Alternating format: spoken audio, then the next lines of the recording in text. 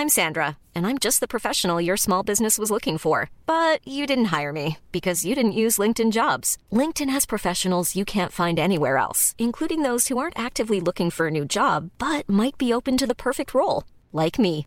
In a given month, over 70% of LinkedIn users don't visit other leading job sites. So if you're not looking on LinkedIn, you'll miss out on great candidates like Sandra. Start hiring professionals like a professional. Post your free job on linkedin.com/people today. You know, my favorite thing about the movie is like it feels like a movie. Can I get you anything? A gun. Fucking Trent! Where the hell have you been, Luca? My mom does all the grocery shopping. And enough champagne to fill the Nile. Hi, Barbie. Hi, Ken. You suck on your own fucking head. I don't know what it looks like. Actually, no, that's not the truth, Ellen. And you did it at my birthday dinner. That means nothing. I like mugs. I want to make history, and that's what this is. What was that? Hi, Maddie. Hello, Nicholas. Welcome to What the Fuck is Happening, the podcast. Oh, wait, I did that the wrong way around. Yeah, you did. Anyway, switching it up. How are you? The same as I was an hour ago. Yes, for context, we are filming this immediately after filming the last episode, so yep, we feel the same way. We do. Same updates, same news. Yeah, pretty much. So, we're planning on this being a bit of a shorter episode. It won't be. Probably I already not. know because we're going to spend at least 30 minutes talking about just Oppenheimer. Are we? Probably, if last night was any indication. We're going to go through what we've been watching Yes. TV-wise and movie-wise and give little reviews, little updates, little recommendations. Specifically, kind of just chat about it. My opinion is we should be talking about the movies we've seen in cinema together over the past couple of months. Who cares what we've been watching separately? Nothing. So. Well, I've been watching a lot. Well, I don't care. I care, but in our personal time, I care. Not on the pod. Really rude. I'll see. I'll wait and see, I guess. Well, we've not talked about Barbie. Shit. Wow. Fuck. Has it been that long? Okay, well, Barbie changed my life. Yeah, Barbie slayed the house down boots. Barbie slayed. Oh my god, it's been so long, actually, since we saw it. Okay, since we've seen Barbie, I've seen 20 movies. Okay. Wow. I'm not going to review all of them because most of them are old. Fair. But, yeah, we saw Barbie Yes. the day after recording, not the last episode, the episode before that. Yeah. And yeah, I don't know. Well, I think there's probably... I think there's not much we can really add to the discourse on this because, like... Yeah. Except for the people who are complaining about it are, like, grossly... Exactly. Missing the point of the movie. Yes, exactly. But anyone who enjoyed the movie knew what it was about, and I don't think there's any extra discourse we can add to it. Other than just to confirm, it was amazing. Genuinely hilarious. It was so funny. It was really good. Genuinely moving. It was well made, good acting. Insane. When Barbie cries for like the first time and she's got like this perfect facial like expression of crying and having an intense emotional reaction to something while also being excited by feeling a new sensation, in feeling anything really. Yeah. I don't know, Margot Robbie absolutely shook me to my core. She slayed. As everyone was saying, Ryan Gosling also fantastic slayed. He did so good. He did so good. I will say, sorry. You're right. Anyone who says that Ryan Gosling did a better job than Margot Robbie is wrong, because this movie would not have worked unless Margot Robbie was willing to put everything into it. It's really true. And also not just like going for it with like the silly comedic kind of inherentness of being a Barbie movie. Yeah. But like the emotional scenes too. No, and it's really kind of true. The earnestness that it involved. So Well, I see, genuinely don't think this movie would have worked without someone like Margot. And also someone I think like people Ryan. I think people are under what's it called? Underestimating her performance. I totally agree. I feel my personal opinion on this is that people are only saying they thought Ryan Gosling did a better job is because they liked Ken's character more, because it was he was like funnier. He was more goofy, lovable. Yeah, exactly. And so I don't actually think it had anything to do with their acting and their performance. Right. It had much more to do with just the character that they enjoyed more. Yeah, that's fair. So, and I guess the other thing probably that also played into it is that I would say that Ryan Gosling playing Ken was a little bit more outside the box than Margot Robbie playing Barbie. Yeah. It was a bit more different for him, a bit more of a departure from his typical role. Yeah, that's fair. I mean, he really had to like let loose and go for it. He did. A lot of his scenes. He really did. Like his Kennedy, his Kennedy and the musical scene and stuff. Yeah. If he didn't fully commit, then it would have been bad and cringe and horrible. For so sure. He absolutely deserves all the praise he's getting. Yeah.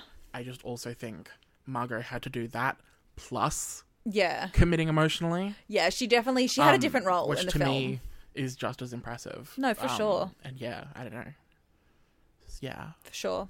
Very impressive film. Really, really super enjoyed it. Honestly, very little critiques. Yeah, and also kudos to them for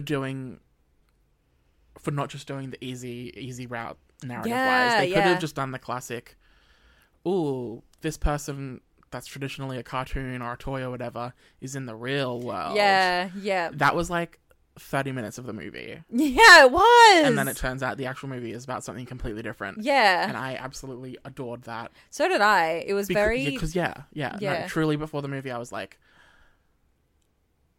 I'm kind of annoyed they're doing the classic fish out of water. Well, like every other film we've seen in the past 10 years, like Thor, Wonder Woman, Enchanted, like... But they didn't do that at all. They did not. They really flipped it on its head. To Greta Gerwig and Noah Baumbach for doing that. Yeah, for sure. Absolute slay.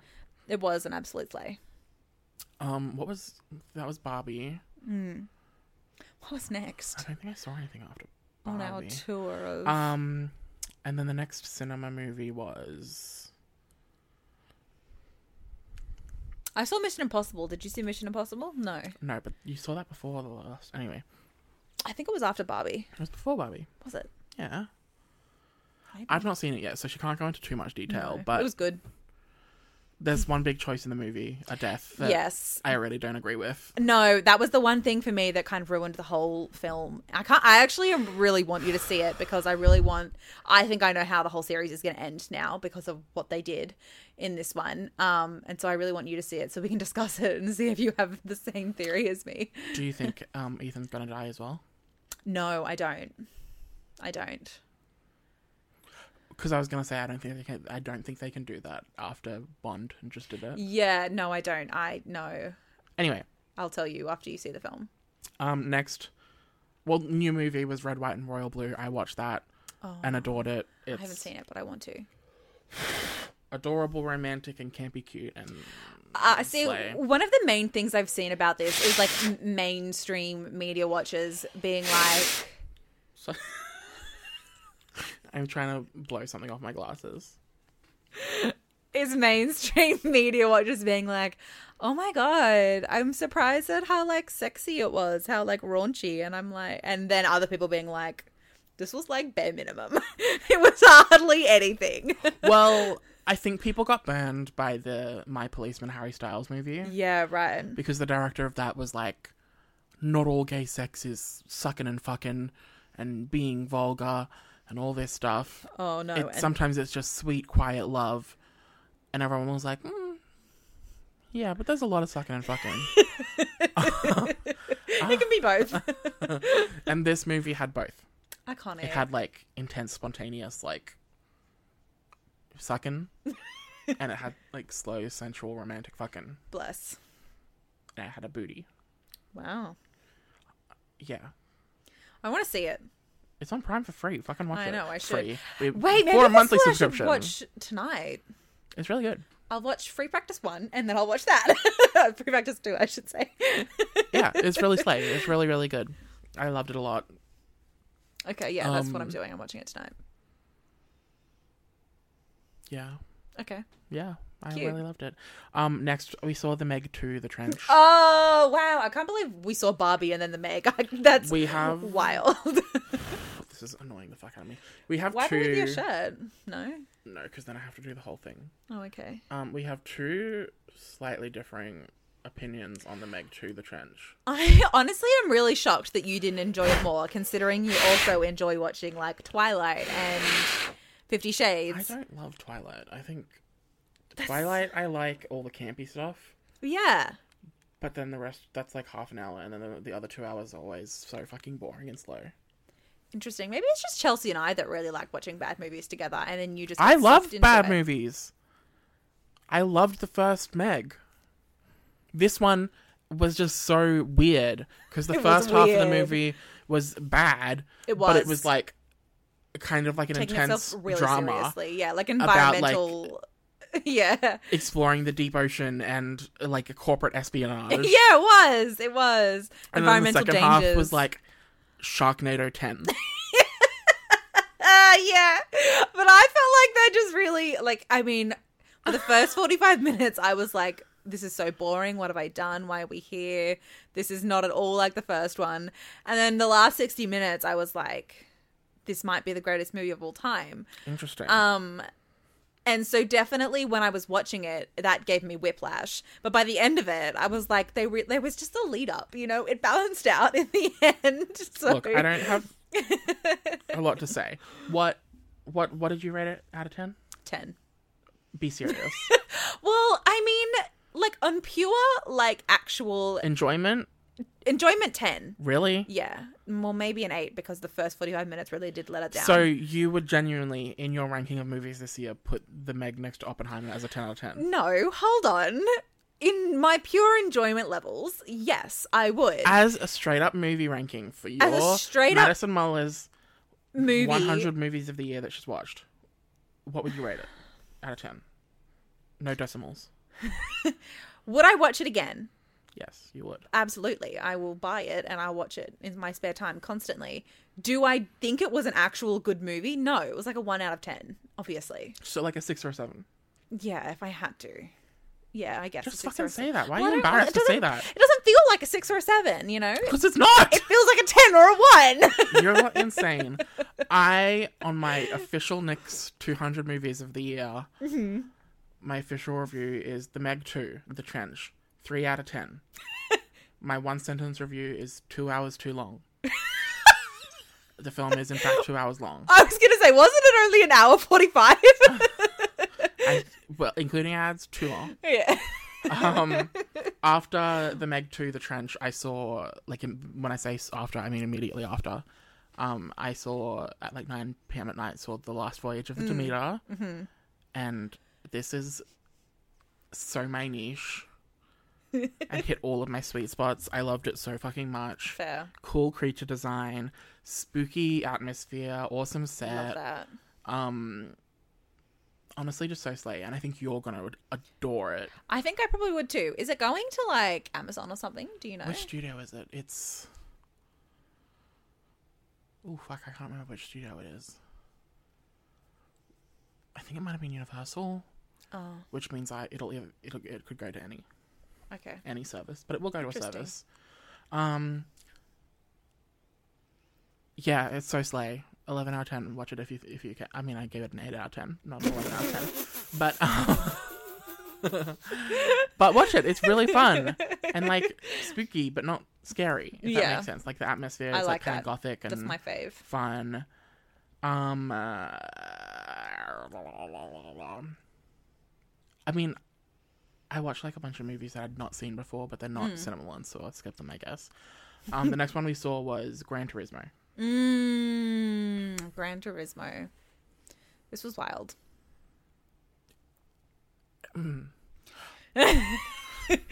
It was a really hard one to kind of wrap my head around. Yeah, it was. Because the first 45 minutes of the boring.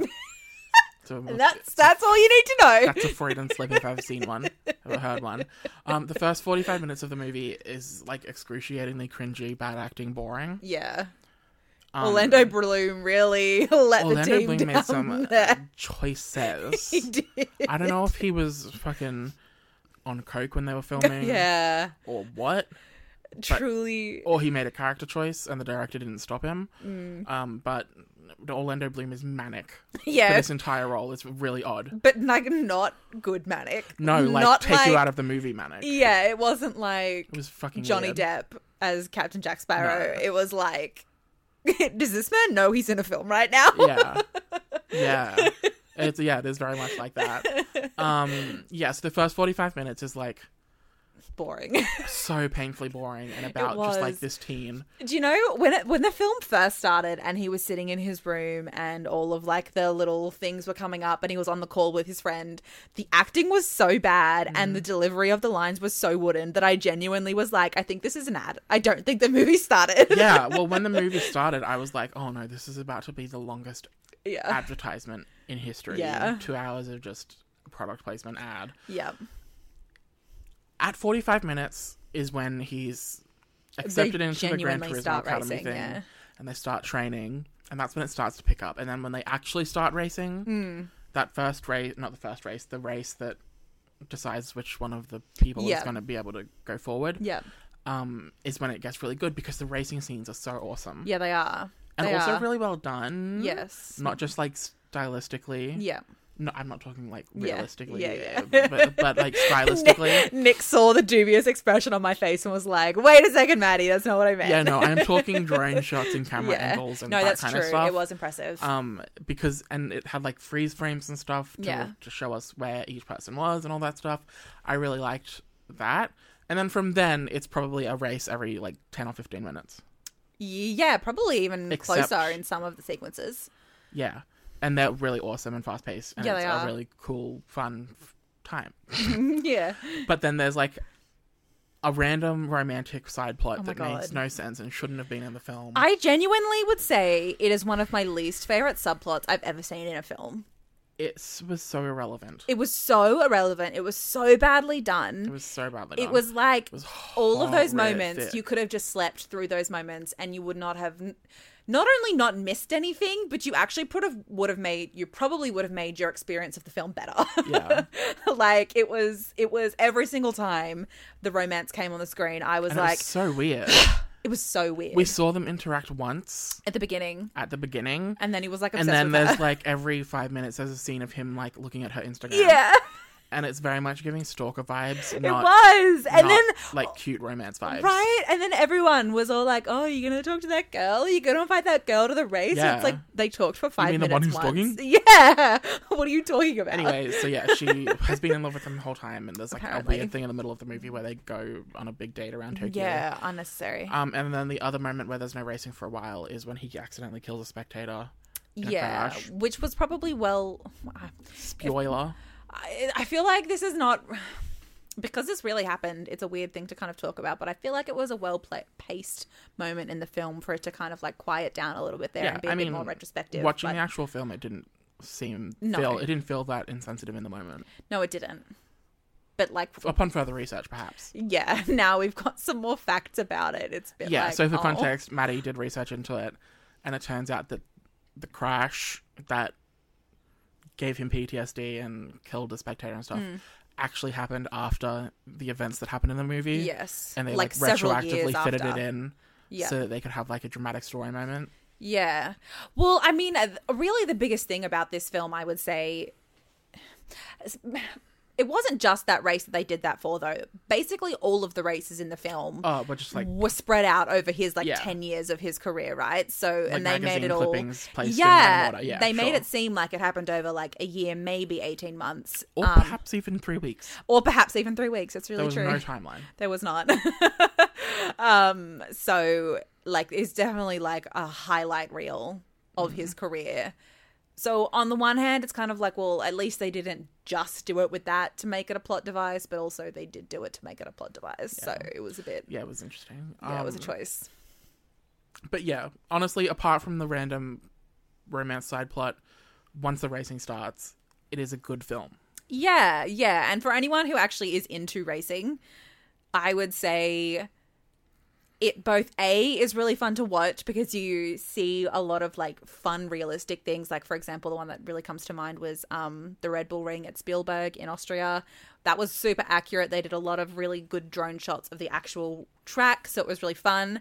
And then other tracks, you were like, they are not even in the same country. Like, you could for example, that was Silverstone in England. They did not even try and make it look like the real track. So for me, I was like, this is stupid. But for anyone who doesn't know what they're talking about or hasn't seen the real tracks, it doesn't really matter. But for those of you who do know, I mean, that's on them for filming a globetrotting movie during COVID. Like, honestly, it was a choice. It was a choice. Yeah, It was pretty I would wild. say see it. Yeah. It was fun. The racing scenes were genuinely tense. They were. And they were pretty well done if you could ignore the fact that they weren't on the right track. The day after that, we went and saw Jurassic Park. Oh my God, yes. The 30th anniversary so cinema good. re-release. That was enjoyable. Not that we need to review the film, but it was enjoyable to see it in the cinema. Yeah. Yeah. Agreed. It was like fun. It was like fun. It was enjoyable. I said to Nick afterwards that I felt like I probably enjoyed like the cinematic experience of Titanic more than I did this. But I'm also glad to have seen it in cinema. Yeah. Like, it was fun, and I'm glad we went. Also, Titanic was in 3D. Yeah, I forgot that happened. Which, and it wasn't like hurt your brain and eyes 3D. It was wasn't. like just to add some realism and Depth, depth to the film, which was really good and definitely worked in its favor. It did. But like, yeah, I mean, dinosaurs. What else? Yeah, what? So true. I will say I forgot that in the 2-hour film, it takes a full hour. Yeah, for the dinos to escape. Yeah. It's true. It's really true. That's not to say it's a negative. It's just a thing that I forgot. Yeah, no, you kind of like, I feel like you really expect the dinos to be released like max 30 minutes in, and then it kind of keeps doing the setup, and it's like, oh, this is not boring, but I thought that it would have happened by now. Yeah. So. And I mean, frankly, they only had two ways to go about explaining things. They could either go into real intense depth of explaining how they brought dinosaurs back, or just being like, somehow Palpatine returned. Why did I know that was the reference you were going to make? And they went with we'll explain the scientific details of how the dinosaurs are back. And I appreciated that. I did too. I think that was because, and I didn't realize this for some reason until I just saw it in cinema, but the writer of the original book also wrote the screenplay. So I was kind of like, oh, well, of course he would include all of the research that he did for this in the movie. Like, makes complete sense. For example, in the Meg, there's a weird ozone layer that stops the prehistoric dinosaur sharks from the thermocline from escaping the depths of the ocean. Yes. But it's not explained. It's just it's there. not. And thermoclines are a real thing, but for some reason they just assume that we all know what they are. And that they would be powerful enough to stop a shark. Yeah. A giant octopus, like a literal kraken. It's really true. To be fair, they do explain it a little bit more in the first film, which Chelsea and I watched directly before we went and saw the Meg 2. And I don't know how long it's been. Well, they explained why it's enough to stop a shark from coming out, for example. But like, it's not like, it's still, there's a lot of like just go with the flow kind of logic to it. Anyway. I didn't see it in cinemas, but I'll talk about it because it's new. Indiana Jones 5. Oh, yeah. Dial of Destiny. I'm not going to spoil anything, but I watched Indiana Jones 5 this week, Dial of Destiny, and I really, really loved it. It's like a really fun adventure movie. I don't think it outstays its welcome. There's like a 25-minute opening sequence. Wild. Where they wanted to do like a de-aged Harrison Ford, like it's basically a short film set in the original trilogy. So technically, and like pure entertainment wise, it was fun and fresh. Who doesn't love to see a cowboy fight Nazis. So true. On a moving train. Basically every action film we've had in the last 100 years. Yeah, but it does add 25 minutes to the runtime, so it's like, yeah, I could have taken it or leavened it. How long is the film? 2 hours 20. That's too long. It's quite long. That's really long. After that, I didn't feel it. Yeah. It's quite well paced. Shit. Yeah, I don't know. I'm kind of baffled that it only has mediocre to good reviews, because I thought out of the 5 Indiana Jones, it's the third best. Like, the first one's the best, and then the second one's the best, which is the Temple of Doom. And then 3 and 4 are worse than this one. Interesting. I really liked this one, and I thought it was fun and adventure-y and cool. That's fair. I do actually kind of want to watch it. I'm not going to lie. I think you'll really like it. Well, I didn't really even like the first and the second one, personally. That's so wild to me. Yeah, I don't really know. I think it was one of those things where, like, dude bros just go on and on about how good it is. And I was like, oh, well, how good can it really be? I guess I'll figure it out for myself. And then I watched it. Spielberg. And then I watched it. And I was like, well, Indiana Jones doesn't even have anything to do with the main plot. Like, he doesn't affect the story at all. So it doesn't really matter. Well, it doesn't really matter. But I was like, I don't really get it. He's just a vehicle for the audience in the first one. Well, yes, but that turned me off because people were like, because all I've heard my whole life is this is the most amazing film of all time. Or like, that it's a very good film.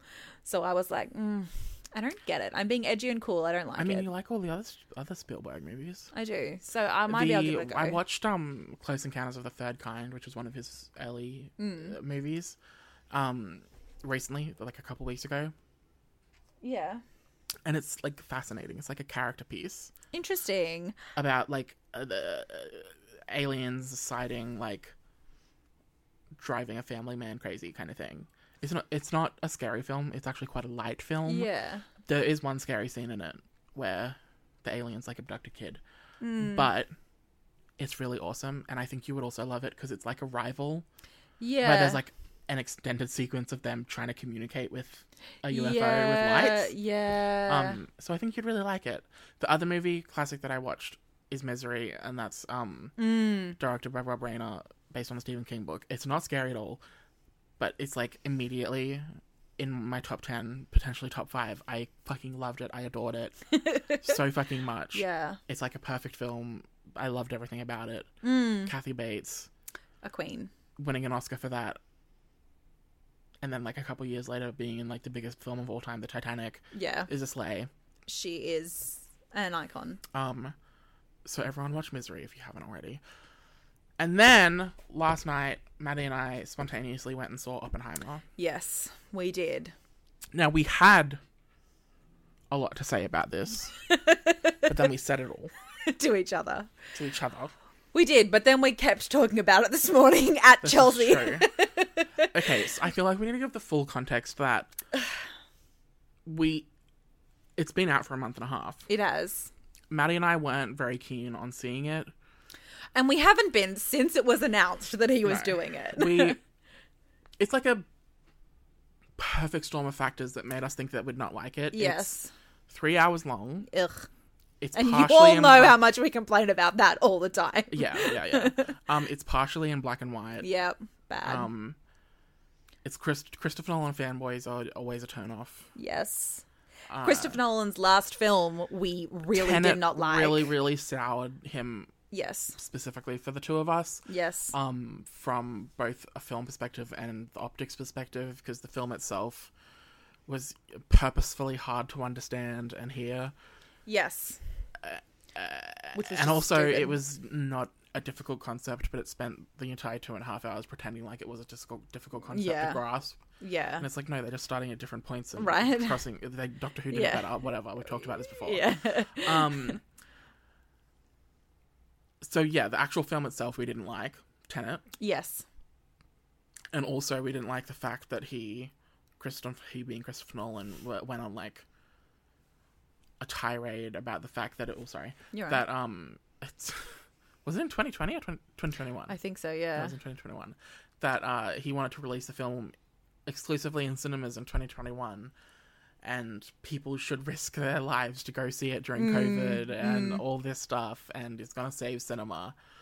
And then it didn't save cinema, and it was in fact a mediocre film. Yes. The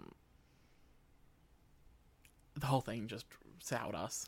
And I think the other factor, I don't know if this was one for you, but it was definitely one for me, was I was like, I do not want to watch a movie about the guy who invented the atomic bomb. I don't want to see this, like, idolization of him or this, like, softening of our sympathies towards him. Yes, but everything else I've mentioned, we had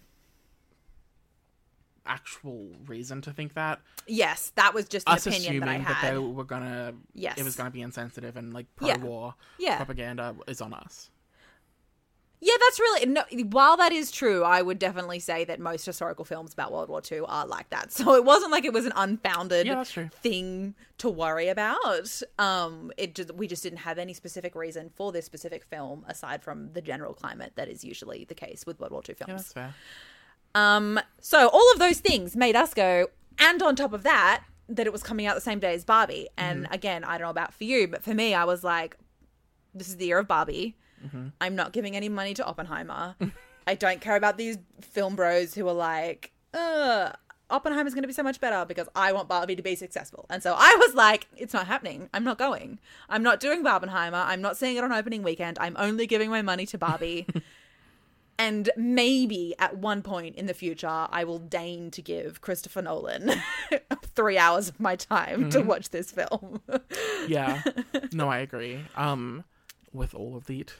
But anyway, yeah, so last night we spontaneously went and saw it. There was nothing else on. There was nothing else on, and neither of us wanted to be the one to cancel. Yeah, so we went. So we just did it. Literally, we were sitting in the cinema, and I was like, there was only a few other people in there, and I was like, there'd be so many more people in Barbie. Yeah. That would be so much nicer. So, like, the movie was we were starting, watching and ads we and were still still like, why are we here?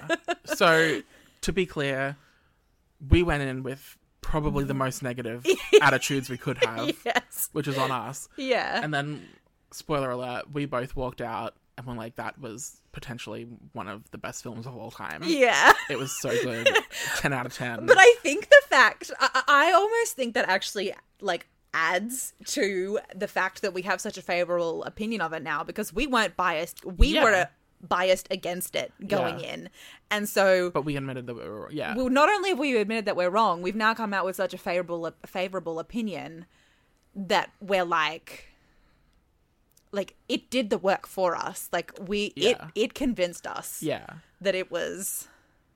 I genuinely, there is nothing bad I can say. I think this is because we only saw it last night and it's still so fresh in my mind, but there's just nothing bad I can say about this film. I could talk about this for an hour and... Ugh. I agree. I think the only thing I mentioned, and it wasn't even a negative, was that if you've seen the film, you know that it switches back and forth between black and white. Yes. And colour. For most of the film, quite infrequently. And then the last 45 minutes to hour, it's essentially every other scene is switching back and forth. And it felt a little bit disorienting to me, but I didn't really care. I felt like also, it kind of added to the vibe. My concern about the black and white was that it was going to be pretentious, and it didn't feel pretentious. No, it didn't feel it. I was pleasantly surprised that nothing about this film felt pretentious. No, it didn't. None of it felt self-congratulatory like Tenet Not at did. all. Tenet was like an ode. He was like, this is an ode to myself and my genius as a filmmaker and as a writer. This is the peak of my career. Whereas I think Oppenheimer, because that was like, we weren't alone in that opinion, right? There was a lot of critics who also were like, this was not a very good film. General audiences didn't like it much. Yeah, so I think he kind of had a bit of a humbling. Yeah. After that, and was like, oh, I think maybe I need to reassess. Yeah. Reassess he did. You're right, because in a way that Tenet felt self-serving, this felt purely for the art and purely for the story and purely to convey the message he was conveying. No, for sure. It was fucking phenomenal. All of the acting was insane. The artistic choices were both neat, pleasant, sensory experiences, or engaging ones, and Yeah. also fresh and serve the story Yeah. and cool and Yeah. I don't know. I feel like I'm not making any sense because I'm just praising it. But No, it was a phenomenal film. And I think, I mean, one of the main critiques that I've kind of seen of it have been that, and we've already discussed this again at length, but that it was pro-war US military propaganda. yeah, Not at all. No. Not God, at no. all. Again, we've said this multiple times to each other, but it felt very much like what it actually was a warning. a warning. It was an indictment of war. It was not glorifying Yeah. Oppenheimer and the atomic bomb. It was saying this changed the world, but not for the better. Yeah. Like, And even from like a, I was worried that it was going to make him specifically seem like a hero, not just like Yeah. the American military. yeah. It didn't like sugarcoat anything. No, in it my didn't. opinion. No, it didn't. It was quite a neutral way, I felt, of telling the story. Even like, the fallout and the consequences and stuff. Yeah. It didn't tell. Like one of the big critiques is that it doesn't tell the story of the local people at the testing site. Yeah, or even the and victims the in generations Japan. of pain that it's caused them and stuff like that. But I don't think this was that movie. No. This had a very singular vision. It did. And I think I totally understand those critiques. I think it's a valid critique. It's definitely very valid, but it didn't feel like it was missing, specifically because the film wasn't glorifying what was going on. Yes, it and it was also condemning what was going on. Almost cosmic in its scope. Yeah. It was, I mean, if you've seen the movie, cool. If you've not seen the movie, this is a spoiler about how it ends, but it's not like going to ruin the movie experience. Like the final shot of the movie is literally the world burning. Yeah. It literally is. It's like Oppenheimer's, the final line of the film is Oppenheimer saying, "I think I destroyed the world." Wild. What was that? It was a car. Really? Yeah. Maybe a motorbike. Yeah. It doesn't tell those specific stories, but that's because it has a singular vision, and I think that it's the macro of the consequences and the fallout, if that makes sense. Yeah, no, it was. Does that make sense? No, it does make complete sense. Yeah, it's like, yo, this changed the course of history, and we can't put that genie back in the bottle. Yeah. So humans are selfish, and humans doom themselves, and mutually assured destruction and shit. Which I also thought was really interesting, because nuclear war and nuclear weapons are not really a massive focus of discussion on the world stage at the moment. So it was so interesting for him to take that, but like I totally agree with it personally. And I think it was just so interesting for him to take that perspective and say this was the defining moment in humanity and we went the wrong way, when it's not really something that people are like talking about at the moment. This movie would have been, it would have, I think, had a completely different like cultural impact / a different like take on society if it had come out in the 80s, for example, when we're at the peak of like Cold War hysteria, you know? So the fact that it's come out now just makes it, I don't know, it just adds this kind of interesting like lens and element personally for me. I agree. Yeah. I mean, I also think this movie probably,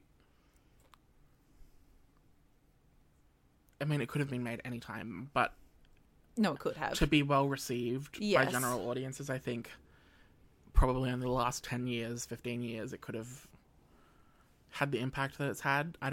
Does that make sense? Yeah. I think it does make sense. This was the right time for it to come out. Yeah.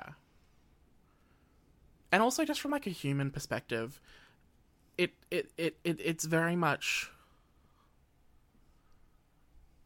it highlights the inhumanity of the subjects of the film. So Robert Downey Jr.'s character and Oppenheimer and stuff. It shines a light on their inhumanity. The fucked up things they've done. And the disregard they have for certain people and all this stuff. And it doesn't shy away from all that. I don't know. I've seen some reviews be like, it's essentially a horror movie. Like, yeah.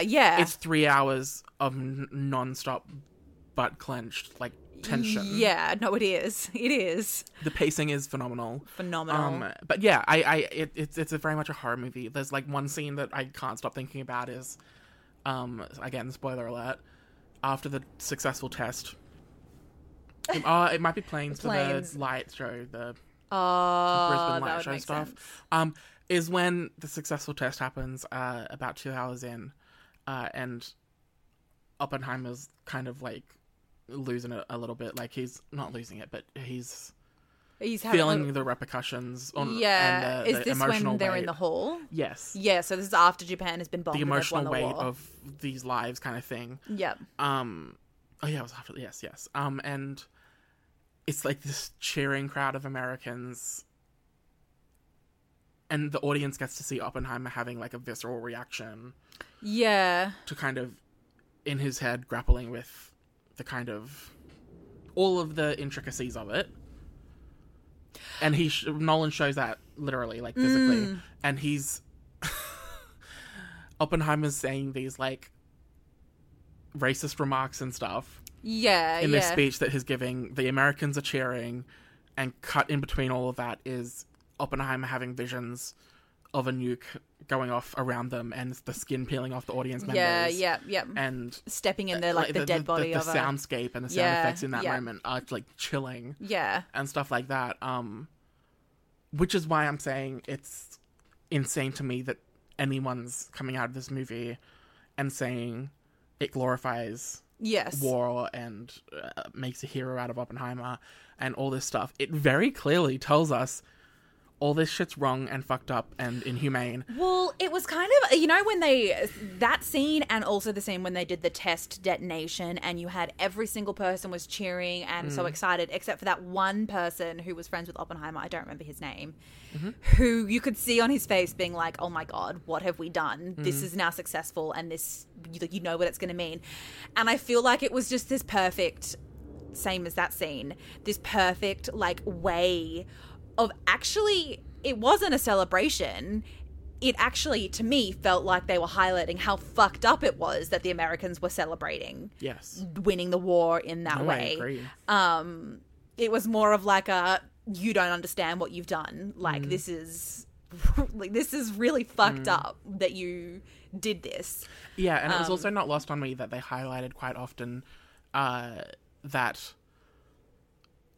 there was the slimmest chance that they were not able to confirm whether or not the bomb would have a chain reaction with the atmosphere and just set the atmosphere on fire, literally destroying the world. Yes. Like the literal entire world. Yeah. And they were on a deadline, so they did it anyway. Yeah, yes. I feel like that was also... I think you and I looked at each other multiple times during those moments, because we were like, I knew this information. I knew that that's how it happened. But like seeing it in such like a visceral way, it's almost hard to comprehend how fucked up and insane that is. Oh, for sure. Even though it was a close to 0% chance. But not 0, right? But not 0 that you could be destroying the world so that you can you did it anyway. Meet a deadline. Yeah. Well, and I mean, obviously that ended up being like the main motif of the film, because that's how it ended, is him saying, well, we did end up destroying the world. It just wasn't in the literal... chain reaction. It was just not in the literal everything burning, actually physically burning kind of way. Yeah, very, very good. Yes, and then on top of all that, genius. Thematically, it was also the atomic bomb is about like, and nuclear warfare is about a mutually assured destruction. Yeah. And then there's the last hour of the film is about the legal battle. Yeah. Which, funnily enough, also ended up being a mutually assured destruction. Exactly. Yeah. Was that what you were going to say? Yeah. So the bomb is about that, and nuclear warfare is about mutually assured destruction, and then it turns out that the film itself is also this about political, this personal mutually assured destruction between Robert Downey Jr. and Oppenheimer's characters. Cillian Murphy's characters. That's just done stunningly and beautifully. And every single actor has a chance to shine. And I will say, we definitely, an hour in, we were like, wow, we're like really engaged and it's really fast paced, but it's only been an hour. Yeah. And then 2 hours in, we were like, okay, it's happened. The war is over. What is the rest of the film about? And that's not to say that we were bored at any point. We were not. I mean, I can't speak for you. I was not bored at any point. No. I was not disengaged for 1 single second of that whole film. In shock at how engaging it was for 3 hours. Right. I would say that movie and Prisoners, Denis Villeneuve, is it? Those are the only 2 movies that I've ever watched in my whole life that were that long that I was like... that was worth every minute that I spent watching it. Yeah, Prisoners is one of my favorites. Yeah. I think I was making a point before, but I don't remember what it was. Yeah, I just... Oh, yeah. Then in the final hour, you kind of find out that actually what's been going on has been the framing device for the whole film, and you get the resolution of what the whole film had kind of been about. But it doesn't feel irrelevant. No.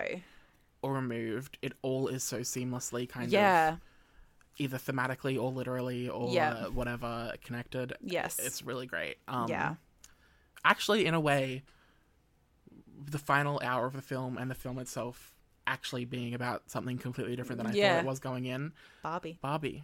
Well, like I said this morning, the main thematic thread of the film being humans are stupid and they fuck up everything they touch. Also... Barbie and Oppenheimer. Yeah.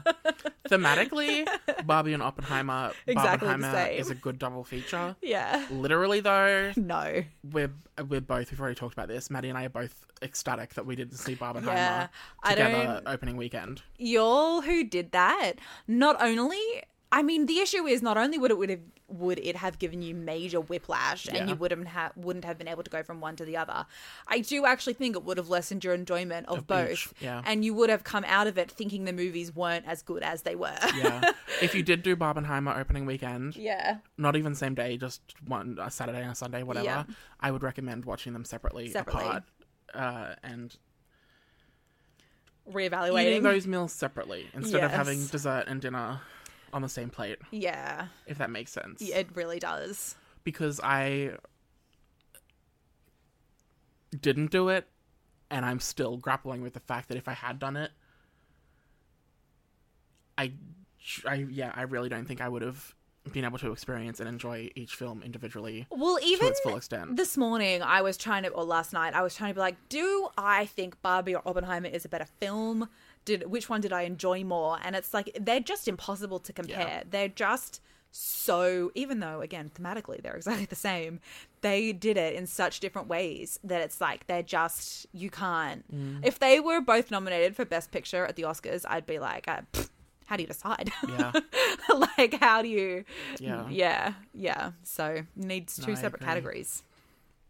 Yeah. All right, anyway, we probably should wrap up because I've got to go. Yeah, I'm sorry. I'm like,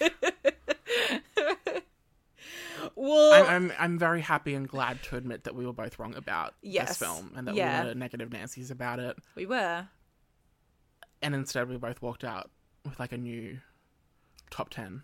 Yeah, it's one of those films, and Barbie was like this too for me, where I was like, oh my god. It's just really nice and refreshing to see a genuinely good and different film, right? Yeah. It's like reignites your love for cinema. Yeah. So, yeah. Yeah. The only other thing I think that we said last night was,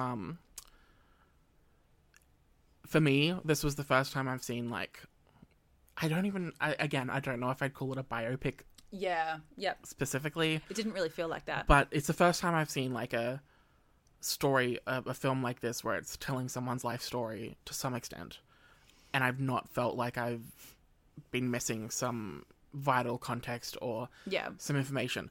I walked out of Oppenheimer and I didn't feel the need to Google what happened with this or what happened after this or was this true, did this actually happen. I didn't feel the need to Google anything like that afterwards. Yeah. Which is so impressive to me because it gave me everything I needed. Yeah. No, it did. To be like creatively and like as an audience member completely fulfilled. For sure. And I think one of the really interesting things is they covered an extensive amount of years of Oppenheimer's life. Like, you've got from right when he was first in university, basically all the way up until he died and he was getting all his medals and stuff, which is like, I reckon that's got to be 40 years or so of his life. But, you know, sometimes when you watch movies that are spanned over 40 years of someone's life and you're like, oh, this is really boring. I don't want to watch every single part of your life play out. It didn't feel like that because of the way that it was told in that back and forth kind of, and then everything coming together in the final hour. It felt really, as Nick said, it gave you everything and you felt really full, like, of knowledge and without it dragging maybe in a good any way. way to kind of give context to it is, again, this won't make sense if you've not seen it, but they could have very easily left out the Jean Tatlock story, the Florence Pugh story. Yeah. Because in the grand scheme of things, the Jean Tatlock story is not necessarily a vital piece to the actual nuclear... Not to the nuclear stuff, but it was to the Communist Party narrative. Yeah. But also... Which was the main... I think, more than anything, it gave us the context of him as a person. Yes. And, like, not only is he capable of love, but I think, as it was portrayed in the film, Jean Tatlock was his true love. Yeah, yes, yeah.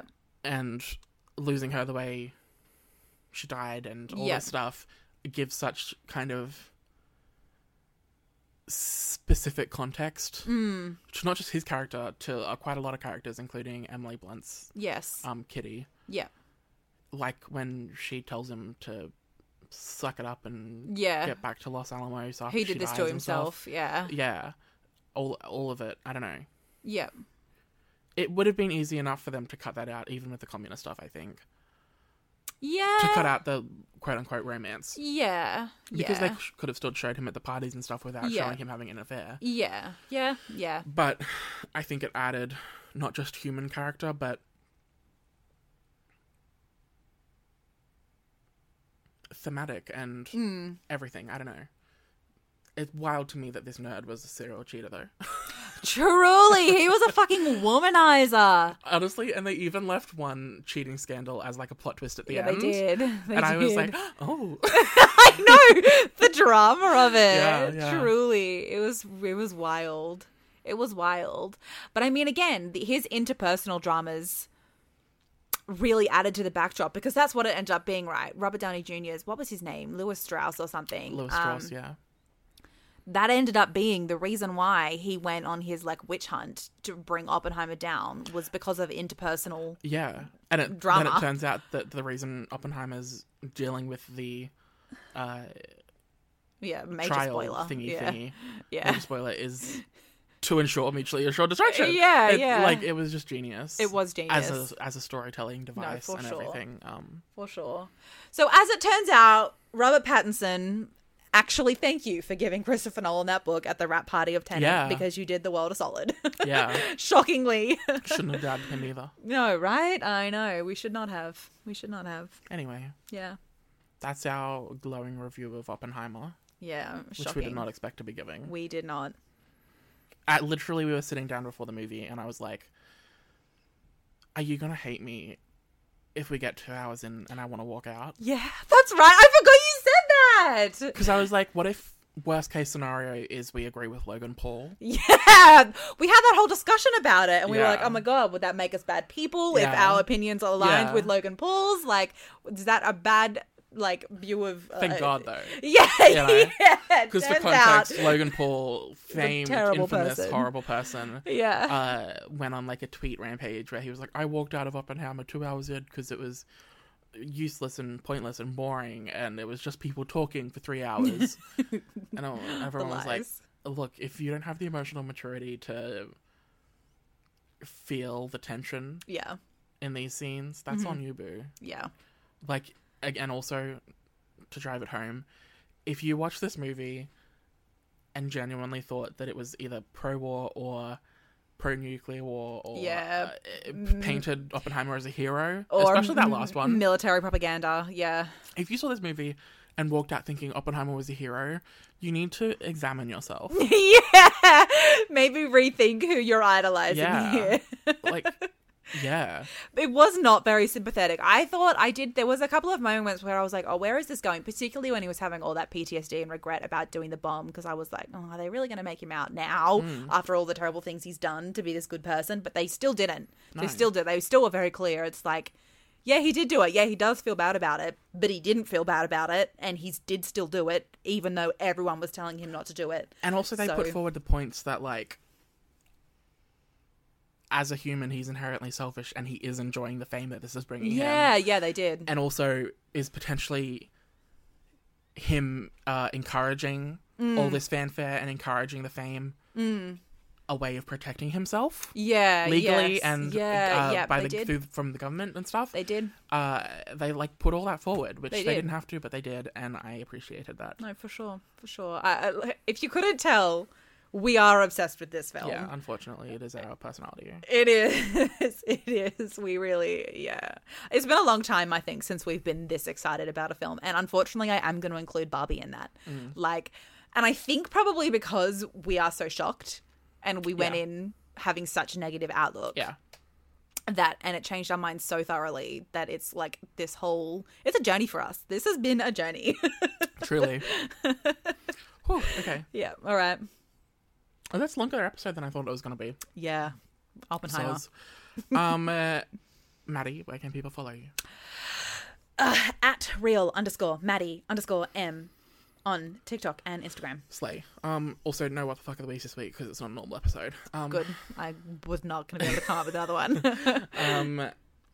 If you want to follow the pod, you can at WTFAH Podcast on Instagram and TikTok. Mm-hmm. If you want to follow me, you can at NIC_sushi on TikTok and Twitter. Yes. Yeah. Anyway. Thank you very much for listening to What the Fuck's Happening, the podcast. Bye.